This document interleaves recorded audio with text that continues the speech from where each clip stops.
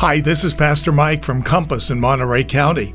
Thank you for tuning in to my podcast. I hope it encourages you and gives you confidence that Jesus is by your side and that his plans for you are to bless you. The hardest person I've ever had to forgive has been myself. Me as a dad. My failures and mistakes as a parent. Tony Dungy, the great NFL coach, said the same thing when his 18-year-old son hung himself. Guilt tortured him because at Thanksgiving, when his son left to go back to college, he didn't get up and hug him. He just waved from the dinner table. And a few weeks later, his son was dead. And Dungy was tortured with guilt. In a fascinating book, the psychologist Nero Rossi describes how he asked thousands of people over a 12-year period, what's your greatest regret? And by a mile, the greatest regret that people shared was the regrets of their mistakes and failures as a mother or father. People wish they could turn the clock back and do some things over. James Dobson, the founder of Focus on the Family, surveyed 25,000 parents, and he found that far and away, the greatest, the biggest emotion that these parents had, universally, was guilt. Guilty regrets.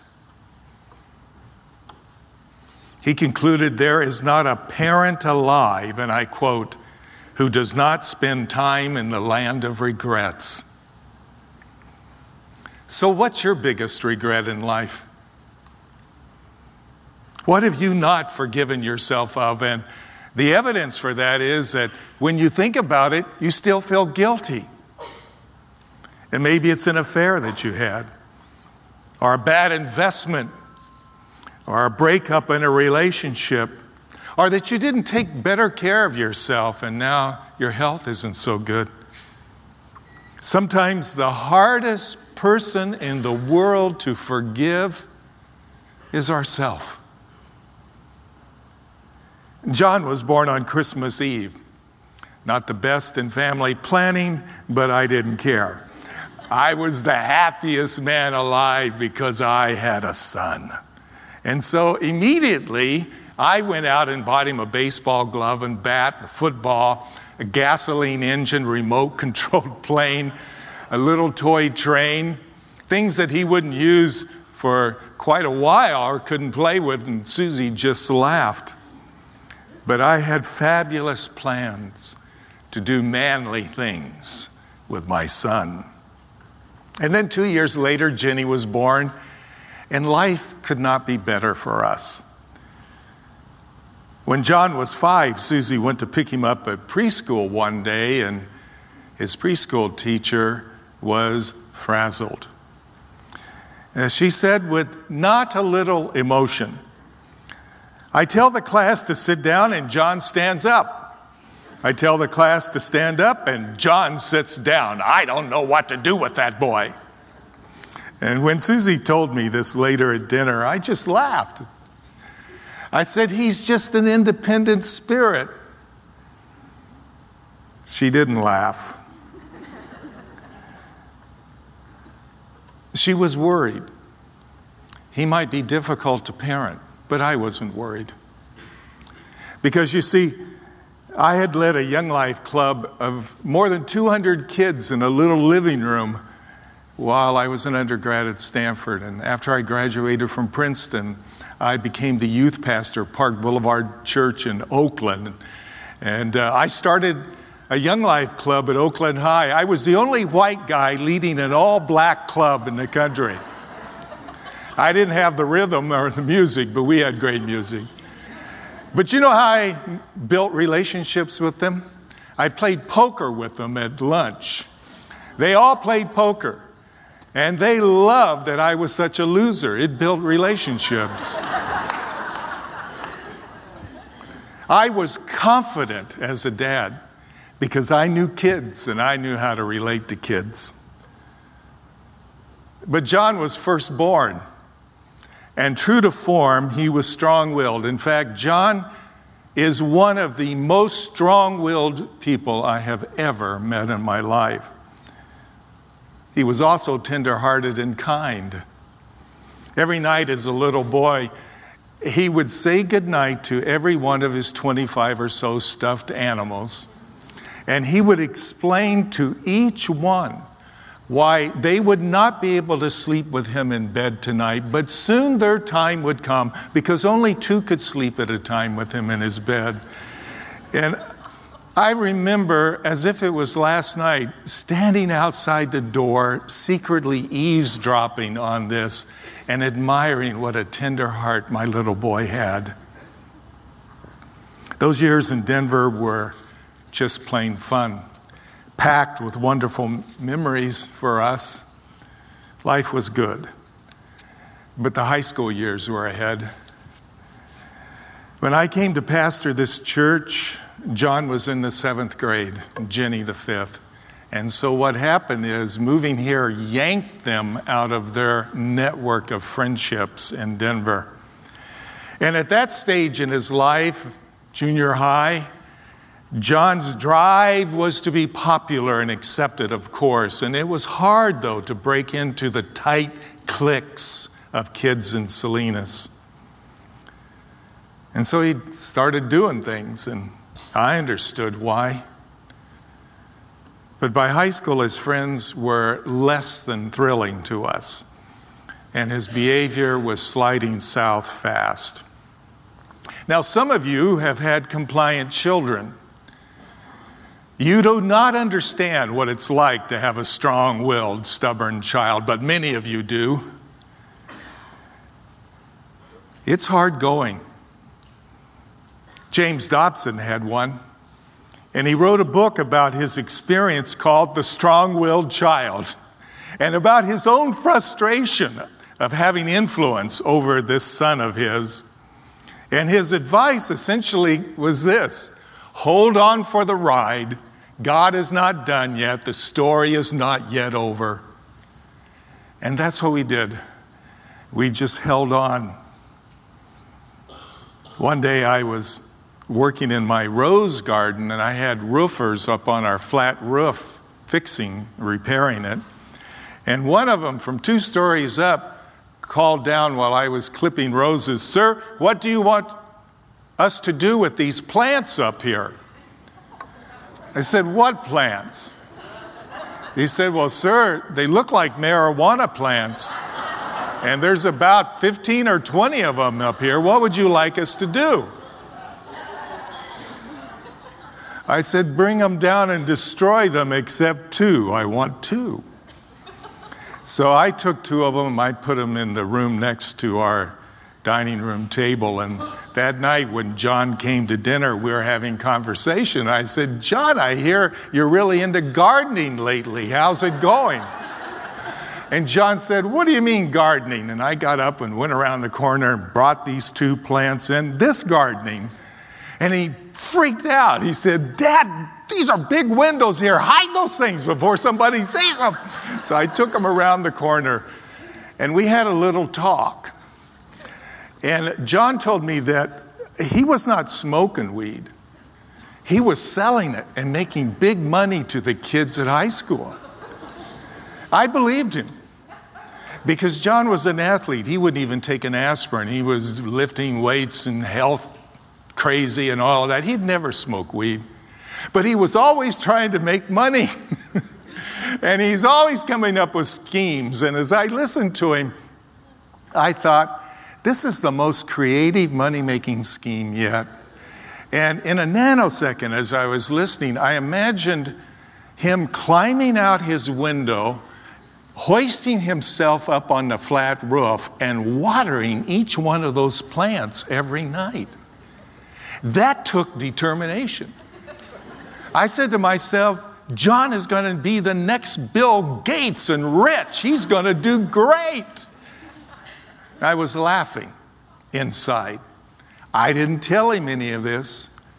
I just said, let's have a little session on how to make money without going to jail. And then I grounded him until Jesus comes again. We needed the wisdom of Solomon as parents, which often we did not have. And this once confident youth pastor with kids had failures, lots of failures. In this heat of battle for influence over our son's life, we were battling the influence of culture and his friends, and it was hard going. But then, as if God flipped a light switch, John turned around at the University of Oregon. He majored in journalism. It's a tough major, and he did very well. And he was at the top of his class in ROTC. He was the commanding officer's favorite recruit. And when he was commissioned as second lieutenant, it was a proud and happy day. His future looked bright. And then the disease of paranoia, schizophrenia struck.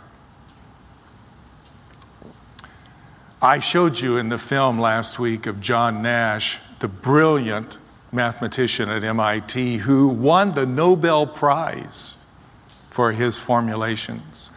I showed you what it was like in that film that depicted these voices that no one else can see, and the people hallucinating and seeing people no one else that are not really real, mocking you and making fun of you and driving you to kill yourself. Most people know little or nothing about mental illness. You can't imagine it, what it's really like, and it's 24/7 with no relief. Being terrorized, it's like nothing any of you have ever experienced, and I didn't understand it until I began to really study it and try to stand in his shoes. For 9 years, John battled the voices. And one night the voices won out and he hung himself. You know, most people, because they don't know very much about mental illness, they see someone who's mentally ill or bipolar, and our attitude is, just snap out of it. Come on, get over it.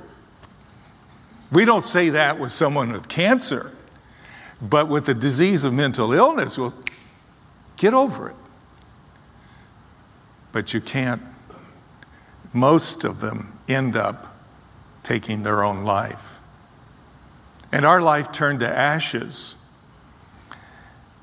Grief, whether it is the death of a loved one, the loss of a job, being treated unjustly at work, or a spouse leaving us for someone else, whatever the grief, it takes time.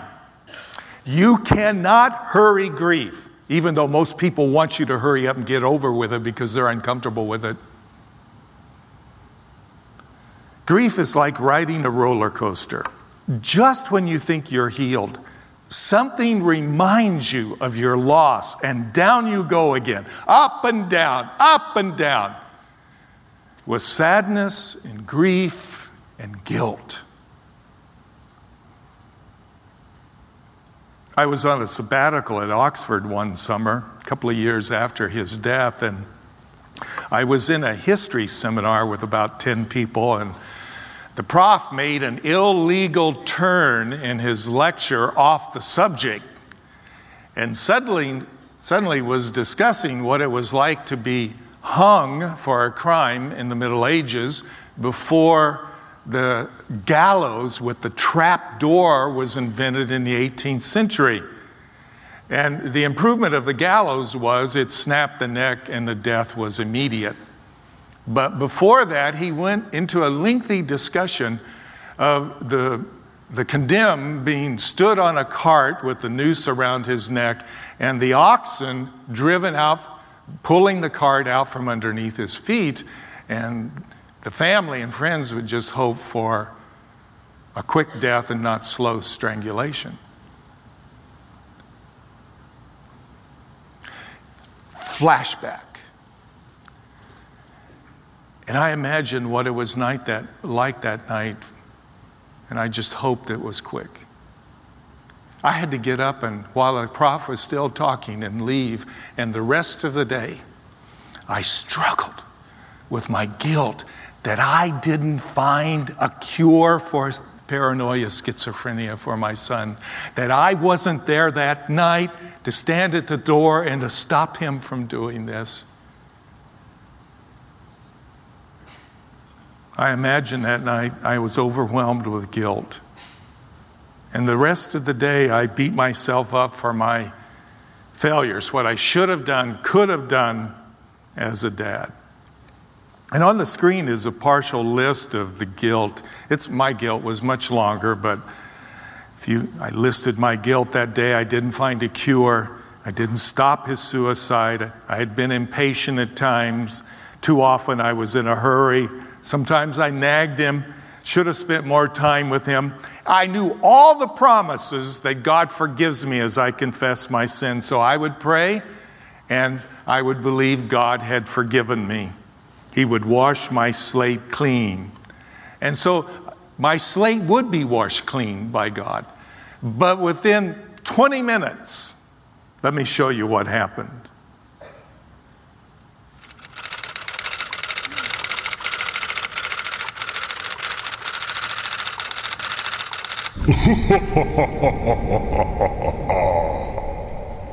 The devil would help me rewrite the list as fresh as ever, and he just laughed.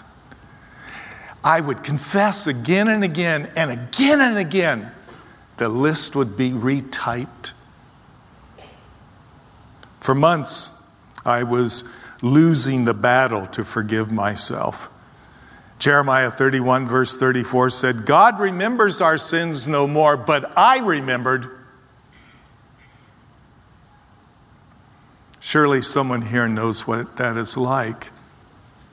And you are struggling, you've confessed it again and again, but you keep remembering. I eventually learned to find peace with my past. It took a lot of time. And I'd like to share with you what I learned. The first thing I learned was I stopped doing all the talking and let God get a few words in. I'm serious. For months, I did all the talking in my prayers. When I took the Lord's Supper like this morning, I did all the talking. I just filled it with the confession, and God couldn't get a word in edgewise. And then after months, one day, as I was confessing the same list, I took a breath and God got a word in. This really is what happened. He said to me, Mike, this is kind of embarrassing, but he said, Mike, your pride is blocking your healing. And I said, my pride? Yes, you are so proud, you are embarrassed to admit that you weren't a perfect parent. You are too proud to admit that you needed me to die on the cross for you, because you're just like everyone else, a sinner in need of huge grace and forgiveness. You're a sinful man, Mike, but I love you anyway, totally. So love yourself even though you have failures. Stop being embarrassed by your failures. That was the key line. I was embarrassed by my failures, and that was my pride. That was not the grace of God speaking. Stop being embarrassed by your failures. You're a normal person in need of enormous grace from me. Now give grace to yourself because I've given it to you.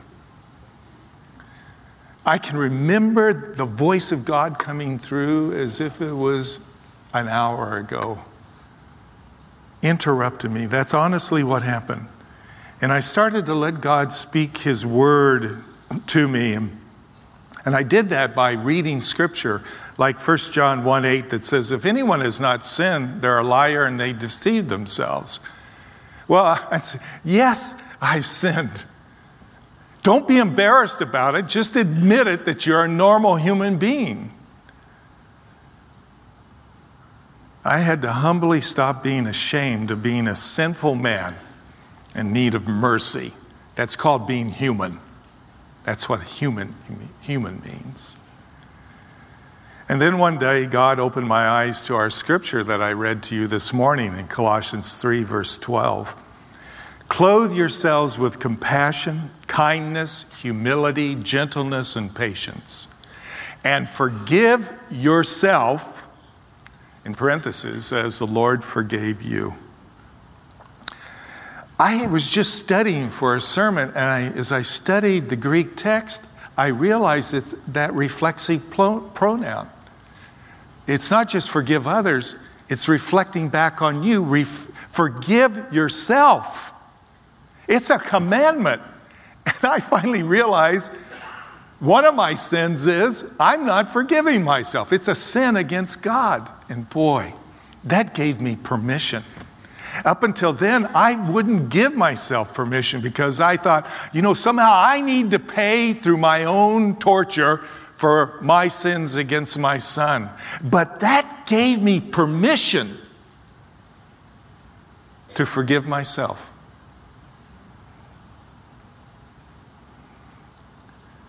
And I started interrupting my endless rehearsal of failures and guilt, and I started telling my guilt where to get off. You have to do that. Tell your guilt where to get off with the Word of God. Actually, Colossians is when it uses the reflexive pronoun, it's covering the whole verse. Have compassion on yourself as a dad and mother. Have compassion on yourself as a mistake doer. Show yourself some kindness. Be more gentle with yourself when you have a bad day as a parent. Isn't that's just so liberating?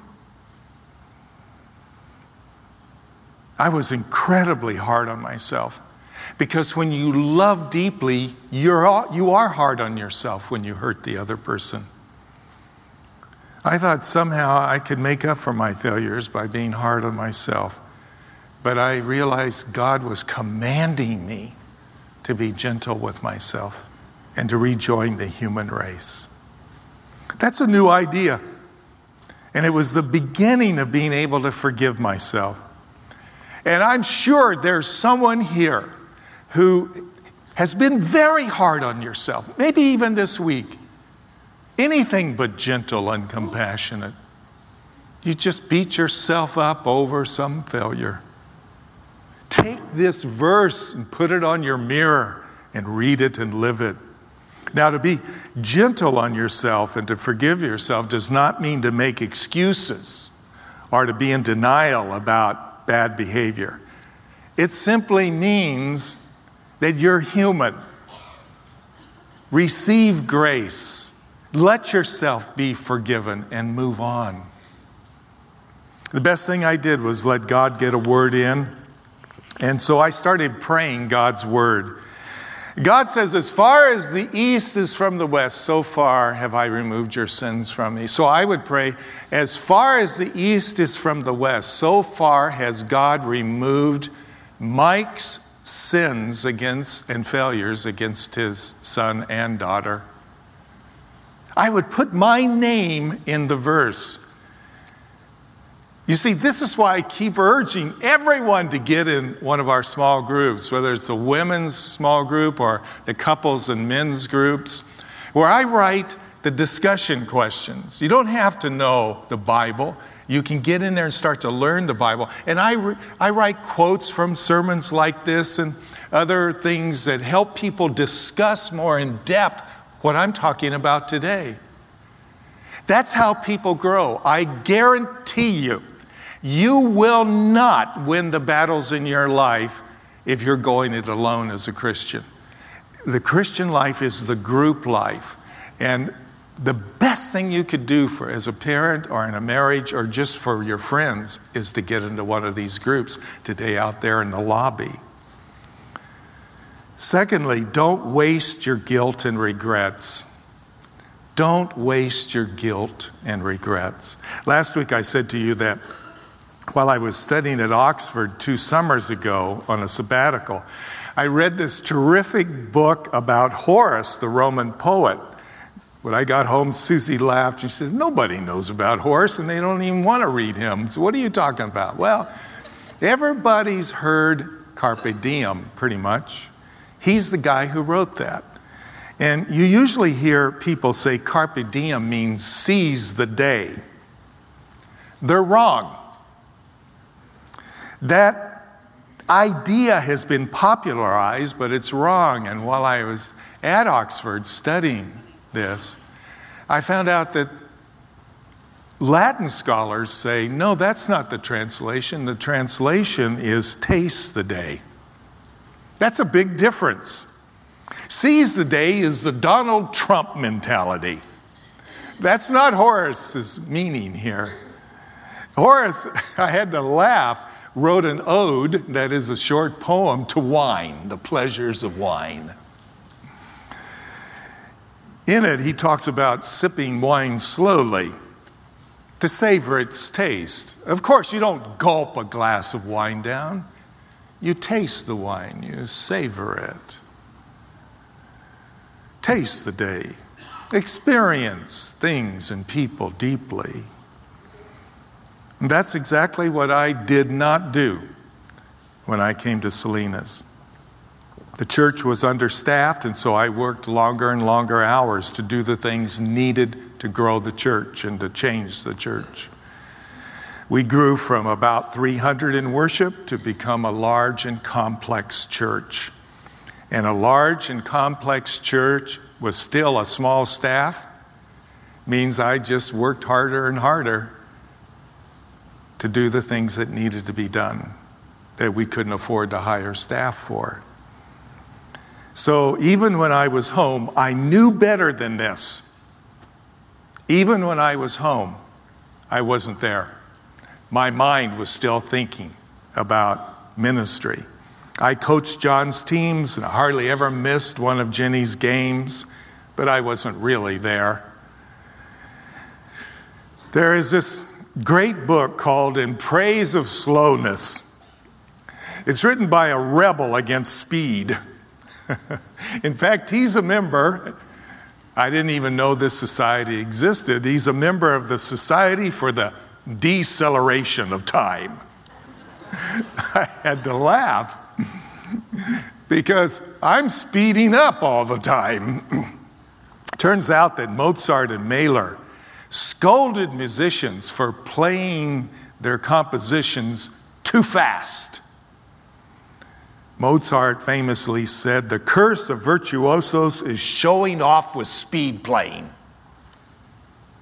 If I could do parenting over, I would slow down. And I would listen more. And I would talk less. I would slow down. Because listening takes time. Especially with children who meander across the landscape of thought. Especially with the nightly prayers with your little children. Have you ever felt like, hurry up, as they pray endlessly for creation? Kids just take time to listen to. Because you never know when a child is going to say something really important. It's not like you can take a 7-year-old and sit them down. Now let's have some quality time. Tell me really what's going on in your life. No, that just happens along the way. And it takes time. Listening is how you stand in their shoes and communicate. Listening is the hard work of love. It takes time and can't be hurried. I wish I'd have known that. It's one of my regrets. Simon and Garfunkel had a mega hit in the song, The Sounds of Silence. They sang, people talking without speaking, people hearing without listening. My words like silent raindrops fell and echoed in the wells of silence. It was a deep critique that a world full of words really was silent because no one was hearing anything. People were only interested in their own story and not the story of what other people were going through. You know, I still find that today. People are really not interested in your story and don't have that much time to listen to that. We live in a world full of silence because very few people are listening. Listening is the hard work of love. And I made up my mind to become a good listener after John's death, to taste the day with Susie and Jenny and now with Tegan, my granddaughter. And I have worked very hard at becoming a good listener and saying very little. That's why you've heard me in the last few years have listening as a part of so many sermons because it's so important to me. I will not waste my regrets. What about you?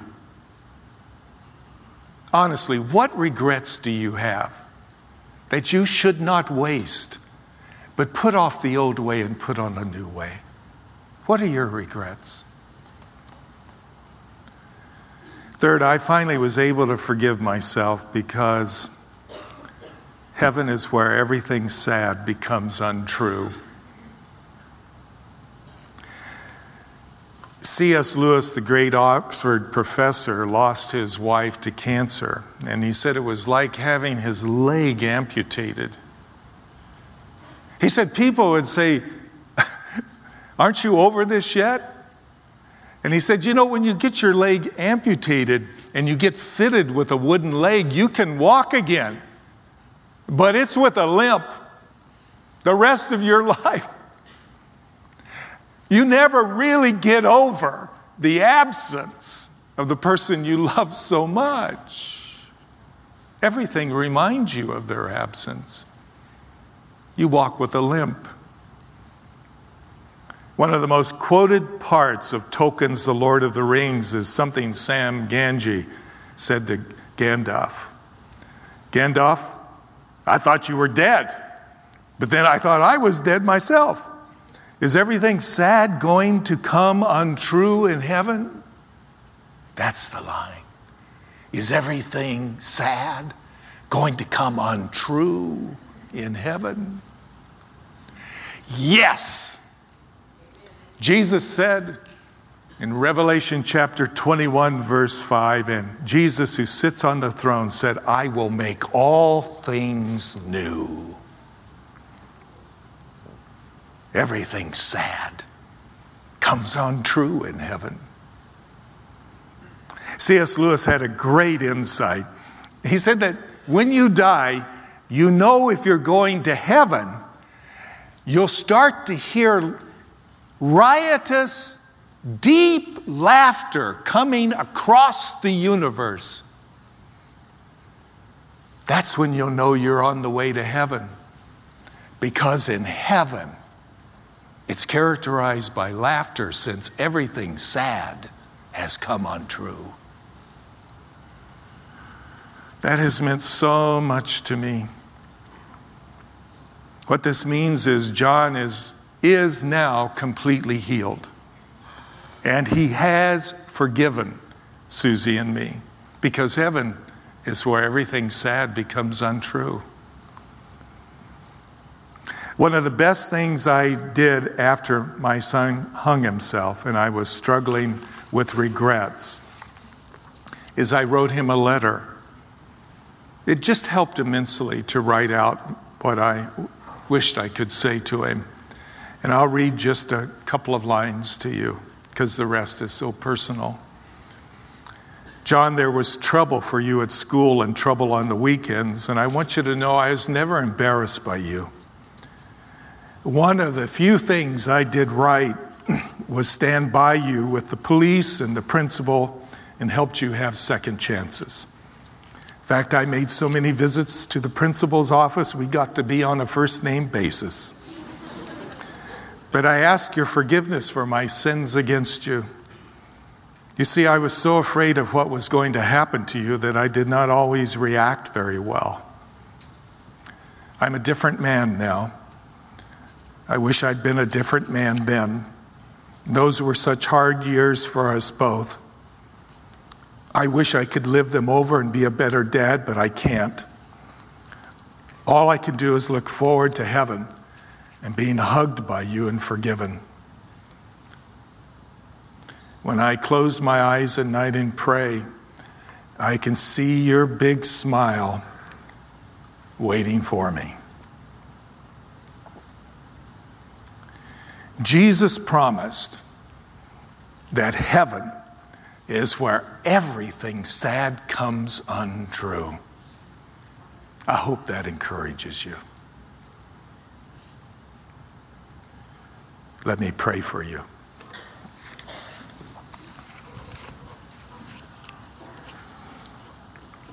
Lord, I pray for every person here who has grief, whatever it is, that the message would go deep into their mind and heart.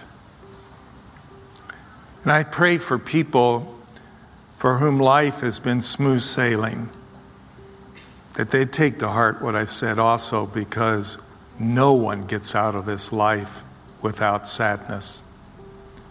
I pray they would be able to rise from the ashes as well. Amen.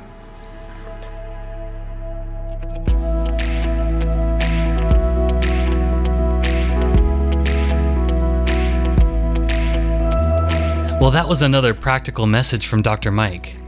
If you live in our area, why not come to in-person worship at one of our 3 locations Sunday? Hearing Dr. Mike live is so much more powerful, so we hope you can come.